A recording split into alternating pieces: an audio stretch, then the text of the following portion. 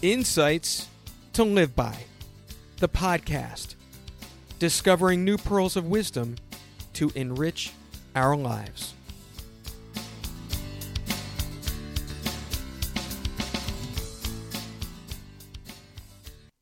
Can you choose to make the most of every moment? How do you face adversity? Hello and welcome to Insights to Live By.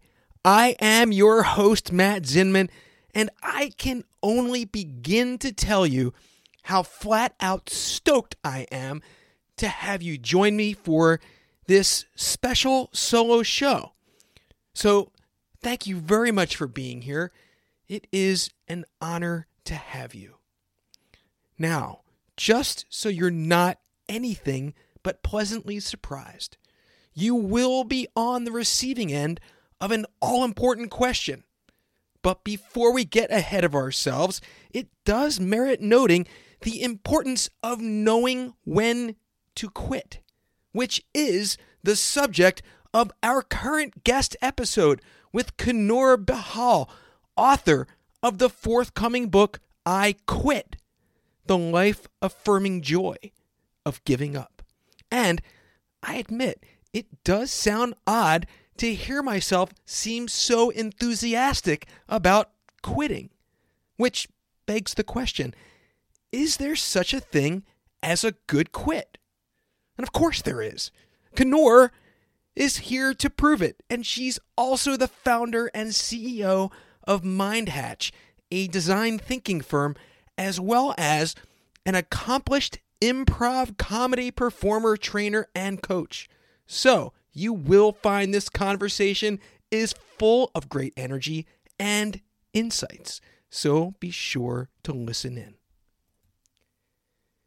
Today, wait, scratch that.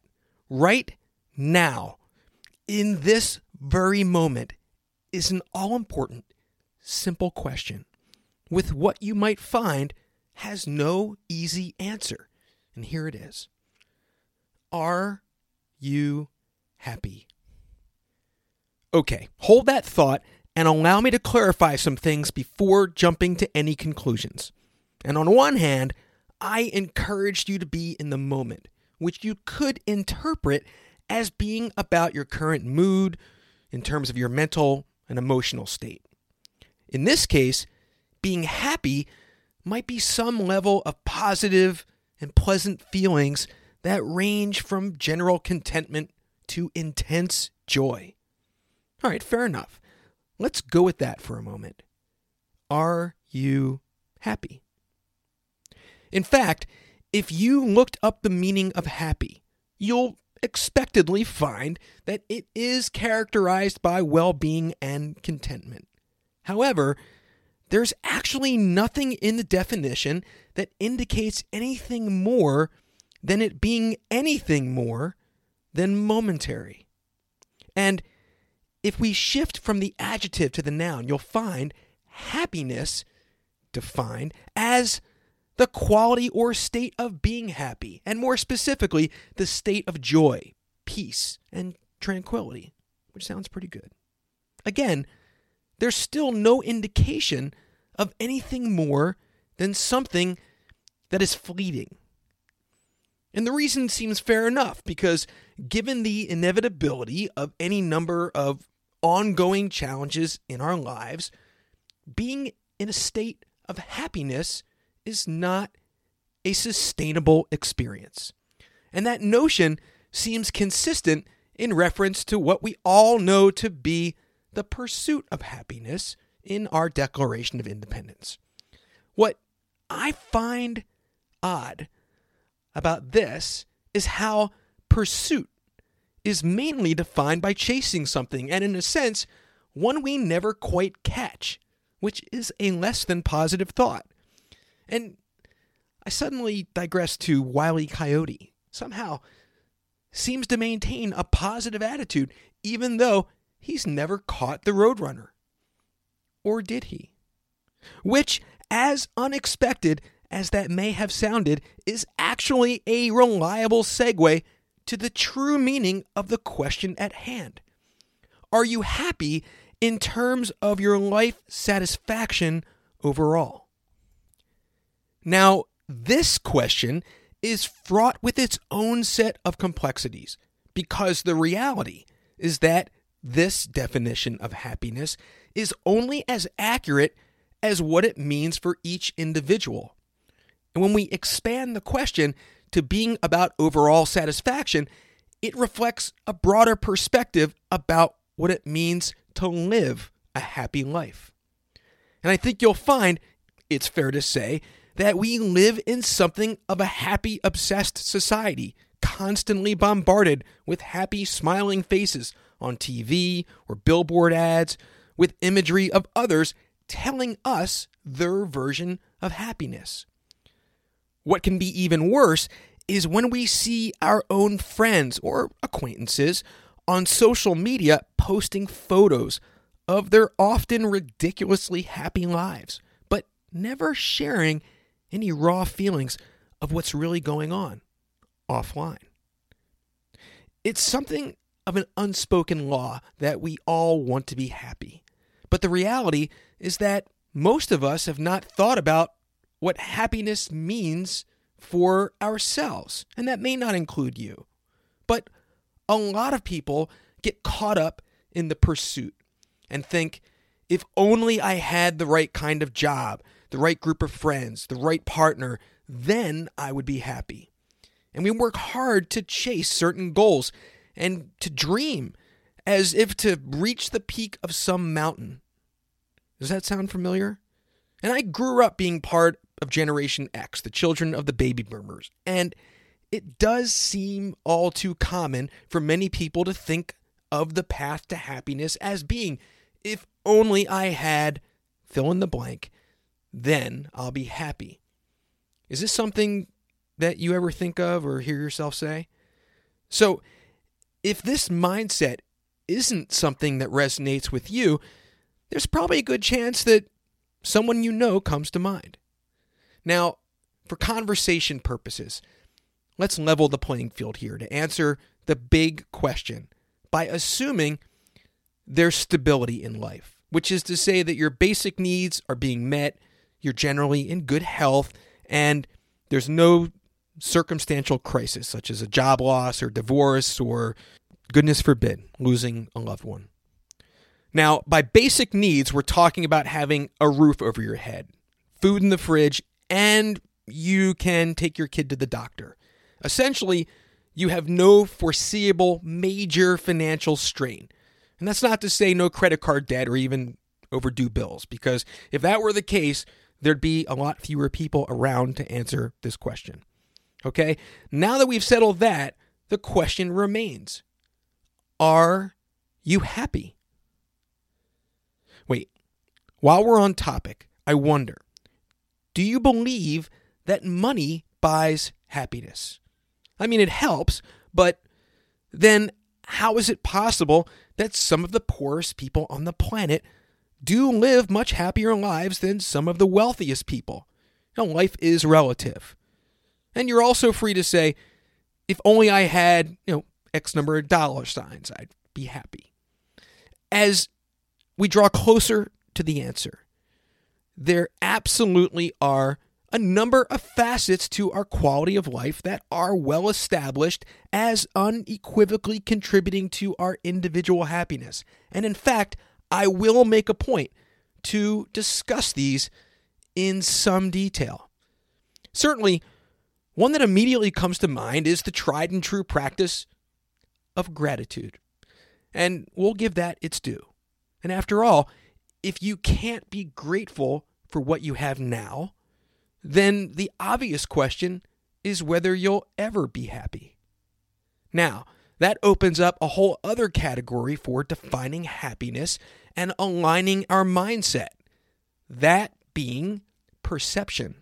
And if you're already familiar with my work on this topic, then you know about taking a perception snapshot of your individual life circumstances, such as those basic needs being met, health and romance, family, friendships, job, finances, and work-life balance, to name a few. And you can then go through each and make that snap decision to assign a positive or a negative for each category for whatever reasons. Now, there's more to it, but the underlying point that matters most and goes to the very heart of this discussion is that when it comes to perception, there's no denying the fact that optimism and pessimism apply to the very same set of circumstances. And it's not to say that life isn't hard at times. It is. And that's surely a constant for everyone. And certainly some more than others to varying degrees. And while we wish we had more control in life, and ultimately there's so much that's out of our control, the point here is that we do have control over optimism and pessimism. Yes, we're basically at the glass half full or empty scenario. So if you step back from everything with objectivity and are asked if you could choose optimism or pessimism, which sounds like the better choice? And yes, that was rhetorical. And with perception, optimism also has a lot to do with expectation. So let's say that person A and person B have identical circumstances. And person A wakes up and thinks, this is going to be a cruddy day. And person B wakes up and thinks, this is going to be an awesome day.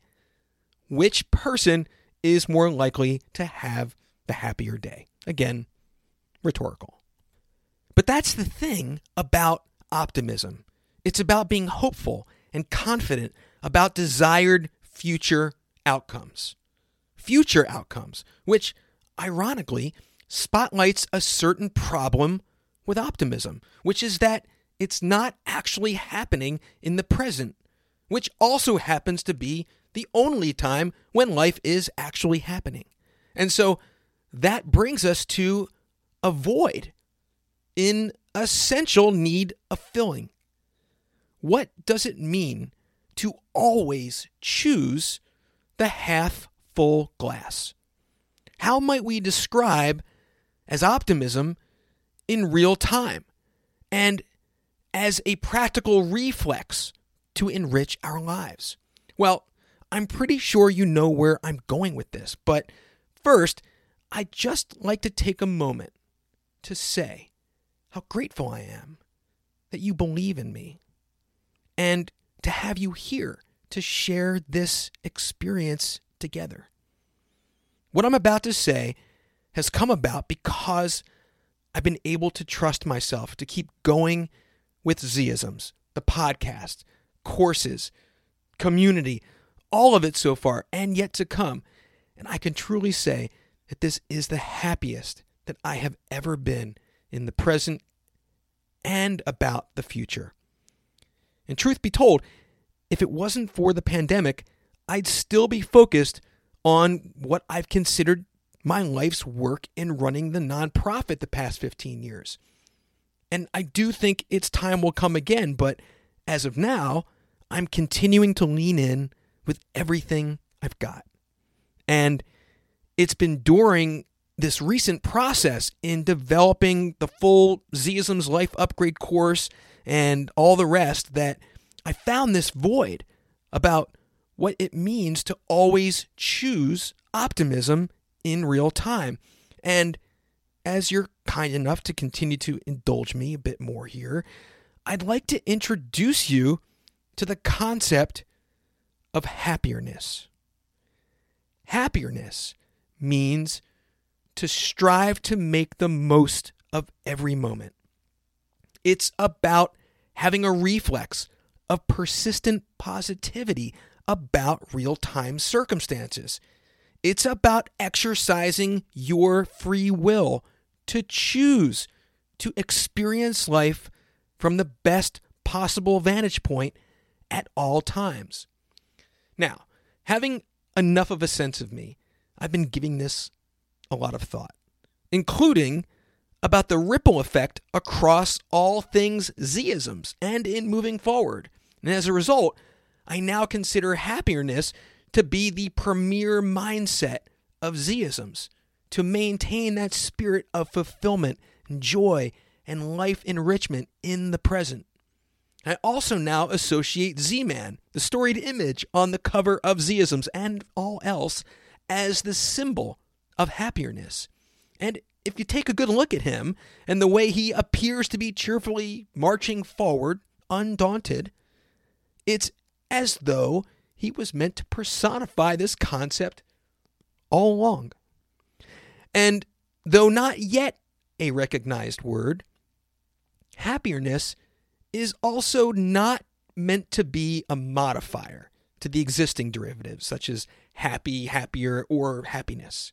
It embodies an independent mentality and state of being in the perpetual present to perceive occurrences in the best possible light at all times. We already know that happiness, as defined, is not a sustainable state of being. And in contrast, regardless of incidental life strife at any time, happiness exists in the silver linings along a spectrum of real-time optimism. In this way, happiness, in its own right, demonstrates a certain boundlessness in relation to the human condition as being fluid. For example, someone who, quote, has never been happier can still be happier. If someone were to claim they, quote, couldn't be happier, well, how would they ever learn and grow, among all else? So, you're probably beginning to sense that I'm a little enamored with this whole notion of happiness. And in fact, so much so that I invested to register it with the United States Patent and Trademark Office, now assigned serial number 905300903. Okay, now that we have that out of the way, it's time to share some hard truth about this happiness journey, which is to say, it hasn't all been smooth sailing. In fact, the reaction from my biggest fan, that being my wife Erica, is that she's, quote, not a fan of what she considers to be made-up words. And while I strive to contradict her as little as possible, I'm pretty sure that every word in every dictionary, in every language, started out as a made-up word at some point. And then there's Erica's daughter, Greta, who is all of 16, and whose exact reaction to happiness was that, quote, it sounds like something a first grader says because they overslept at nap time and missed their English lesson that day. And that's pretty much Greta in a nutshell. She is the perfect dose of humility. If we were to cut to commercial for a moment, you might imagine it being along the lines of feeling overconfident. We can remedy that in 3 easy steps. Knock on Greta's door, open it, and say anything. Literally anything. So you gotta love Greta. And I totally do. Now, back to our regularly scheduled present moment about happiness. And what was and remains my actual reaction in real time. Which made me realize that happiness is actually a vetting process for Zisms. I literally said to Erica and Greta, whoever doesn't find it within themselves to react positively, or at least with open-minded curiosity to know more, well, they're just not my peeps. And in all fairness to them, they do get their fill of me and Zism, so I don't take it personally, at least not more than, with some healthy humility. And having said that, what I've realized is that even without giving this mindset to develop a reflex of positivity a name, the whole happiness concept is something I've always followed and now identify with ever stronger. It's been something of my true north in terms of resilience and being something of an antidote for adversity. And some of it might be about striving to stay even-keeled and keep depression at bay. And I've shared quite a bit about that lifelong battle and my endeavors to advocate for mood health. It's also about prevention and not sweating the small stuff to make it a lot easier to deal with something when you shake it off in the first place. Happiness also feeds into what's been another foundational concept for me about earned confidence as yet another remedy to conquer adversity in my life. Just like whatever that is for any one of us. And the simple but all-important fact being that we're all still standing. And though I hope you've heard me say this before, that we know ourselves to be fully capable of dealing in real time with whatever happens. And there's that real-time theme again. In fact, something happened recently I found pretty cool, and that confirmed that I've practiced happiness longer than I'd realized. And this happened last year as part of promoting the book. And naturally, in writing and publishing Zeisms, I reached out to a lot of people. More like everyone I've ever known number of people. And among all else, what was great about this was that it gave me the opportunity to reconnect with a lot of people who I haven't spoken to or to some degree even thought of for quite a few years.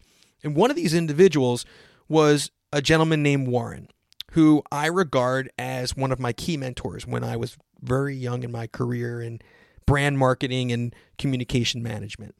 And we've been out of touch for at least 25 years. And one of the nicest things that came about as a result of reconnecting with him was that we picked up right where we left off, including with his kindness in continuing to offer some words of encouragement. And in his reaction about my publishing the book and all it encompasses, he said, "You know, Matt, good for you. I've always known you to be relentlessly positive." I have to say, that was a moment that just stopped me in my tracks. Because as I thought about it, for anyone, especially someone I respect, who had that as the lasting impression I left from all of those years ago, and how it resonated so strongly to this day, it literally gave me the gift to reconnect with my younger self, to realize that this is how I've always been. Is that something born out of resilience from everything in my youth, or is it some sort of innate character trait? Well, then it hit me and I thought, wow, relentlessly positive. That's just about as accurate of a descriptor as I could come up with. What this did was suddenly reinforce how I think about myself and strengthen that self-identity for moving forward as someone who will continue to overcome whatever adversity comes my way. And some of that is earned confidence, but at a broader level, some of that is just me and what I now can refer to more concretely as happiness. So as we continue to explore the bounds of happiness, are you able to think of times when you put it to good use for yourself? Well, there's one big example that immediately comes to mind for me, and actually a small one from just this week.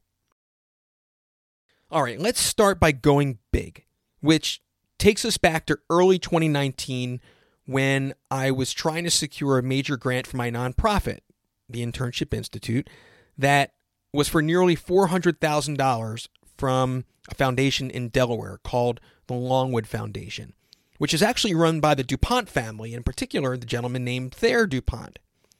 There's definitely a lot I could get into here, but the short of it is that to even put the nonprofit in the running, I had to establish a presence in Delaware so that at grant time, we could demonstrate that we were already serving the community, which I did, and which over a period of a solid year easily involved 50 to 60 car rides for between 90 minutes to 3 hours and back.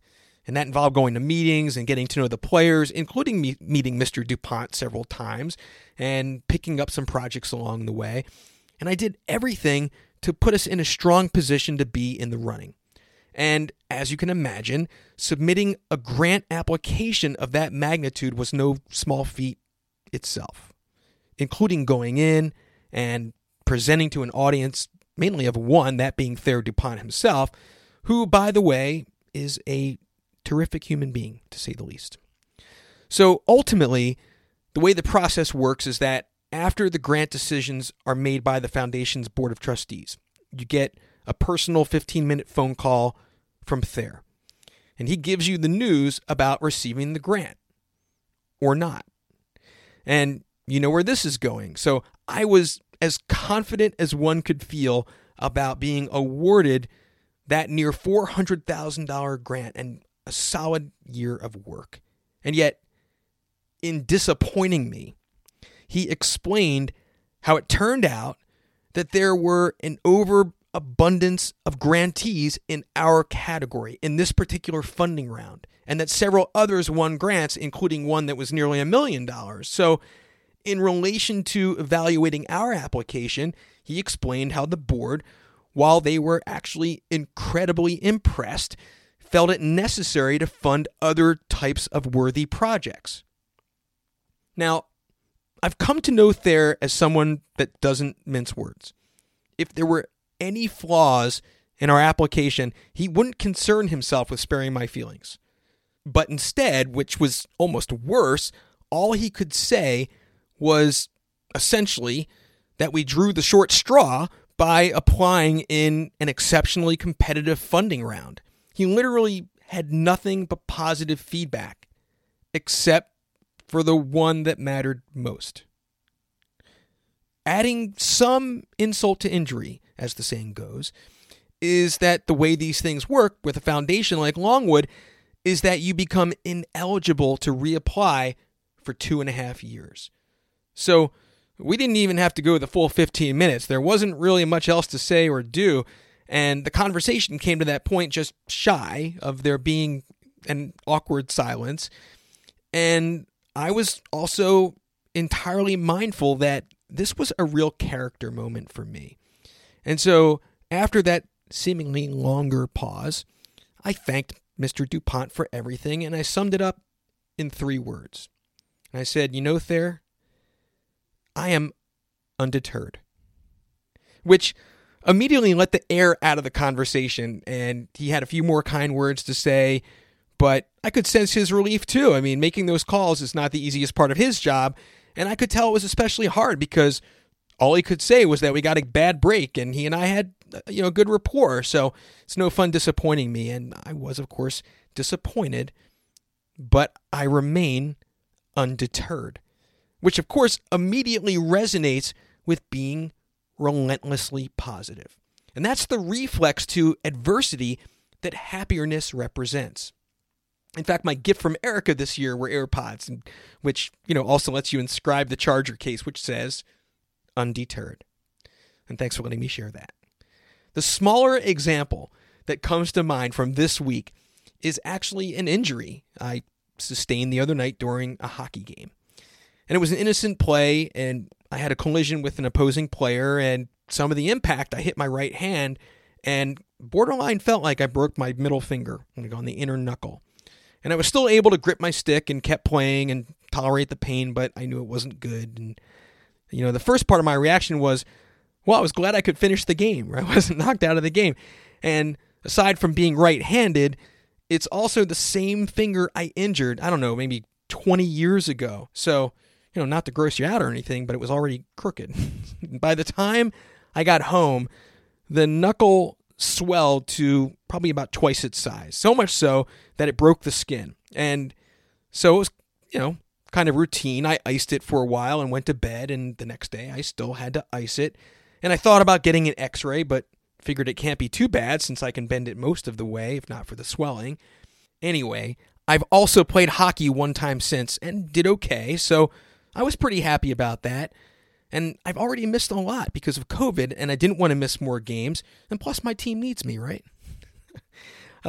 Probably another key point is that I'm also okay typing on the computer, which would be a huge pain if that didn't work out. So it's been feeling better every day, and this morning, although the swelling hasn't subsided entirely, I'm looking at it and I realized it's healing straighter than it was before. That's right. The injury, although it hurt like hell, seems to have occurred on an angle that did more to fix my original industry than it did to worsen it. So in this case, my happiness just keeps on giving. Again, thanks for letting me share that too. Hopefully it didn't make you cringe too much, but I'm glad to have this negative seemingly ending up as a positive. And one of the reasons that you continue to hear me reinforce this point is to counter the fact that most people have a natural negativity bias, that tendency to pay more attention to bad things than to good things. And this can have an impact on everything from how you make decisions to how you form impressions of other people. Discounting the positive, that's a cognitive distortion where people focus on the negative and ignore the positive, which also contributes to more negative thoughts. So reframing these negative perceptions isn't about ignoring the bad. It's about trying to have a more balanced, realistic look at events. It's essential to notice these patterns so that you can then challenge those negative thoughts. And part of this brings us back to taking that perception snapshot. Whatever you can consider to be overall positive, spend a minute to be grateful for each one. And for those you view negatively, adopt the most optimistic vantage point of each. And then spend a minute to confirm, what's the single action you can take to make things better? Well, that said, there's also no way to sugarcoat the certain realities of life, and that we all experience difficult emotions and circumstances. People get sick. We lose our jobs. Relationships fall apart. Things break. Shit happens. The whole concept of happiness is not about taking shortcuts through the natural strife in our lives. Sometimes there's just no other way but through. But again, I hope that sharing this with you is beginning to jog your memory about your own self-defining moments, and especially those you can identify as being consistent with this happiness mindset. And as we wind down here, I hope you decide to take a few more minutes to go there. It can be anything from a major life event to how you responded to some sort of adversity in everyday life.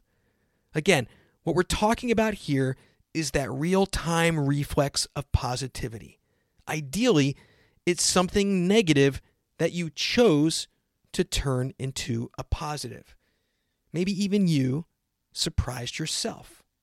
And as my final point to reiterate about happiness, for now, is to focus on its core qualities of being positive, present, and expansive. Happiness is experiential in the moment, and among the many other experiences that fall into this category are gratitude, joy, passion, love, self-kindness, outward kindness, pleasure, mindfulness, consciousness, enrichment, perception, awareness, earned confidence, humor, fun, adventure, originality, inspiration, imagination, creativity, discovery, openness, pleasant surprises, progress, courage, playfulness, aspiration, respect, romance, spontaneity, truth, wisdom, knowledge, and relentless positivity overall. Okay, that does it for me. Next week, please join me for yet another special solo episode that will also revisit happiness, but more on the practical side of habits for a happy life. Thank you again for joining me, and I sincerely wish you the greatest of happiness. Hope you enjoyed this episode of Insights to Live By. Be sure to connect with me at mattzinman.com in our Happierness community and get our free video series, 3 Zisms for a Better Life. Wishing you and yours an enriching day, and we'll see you next time.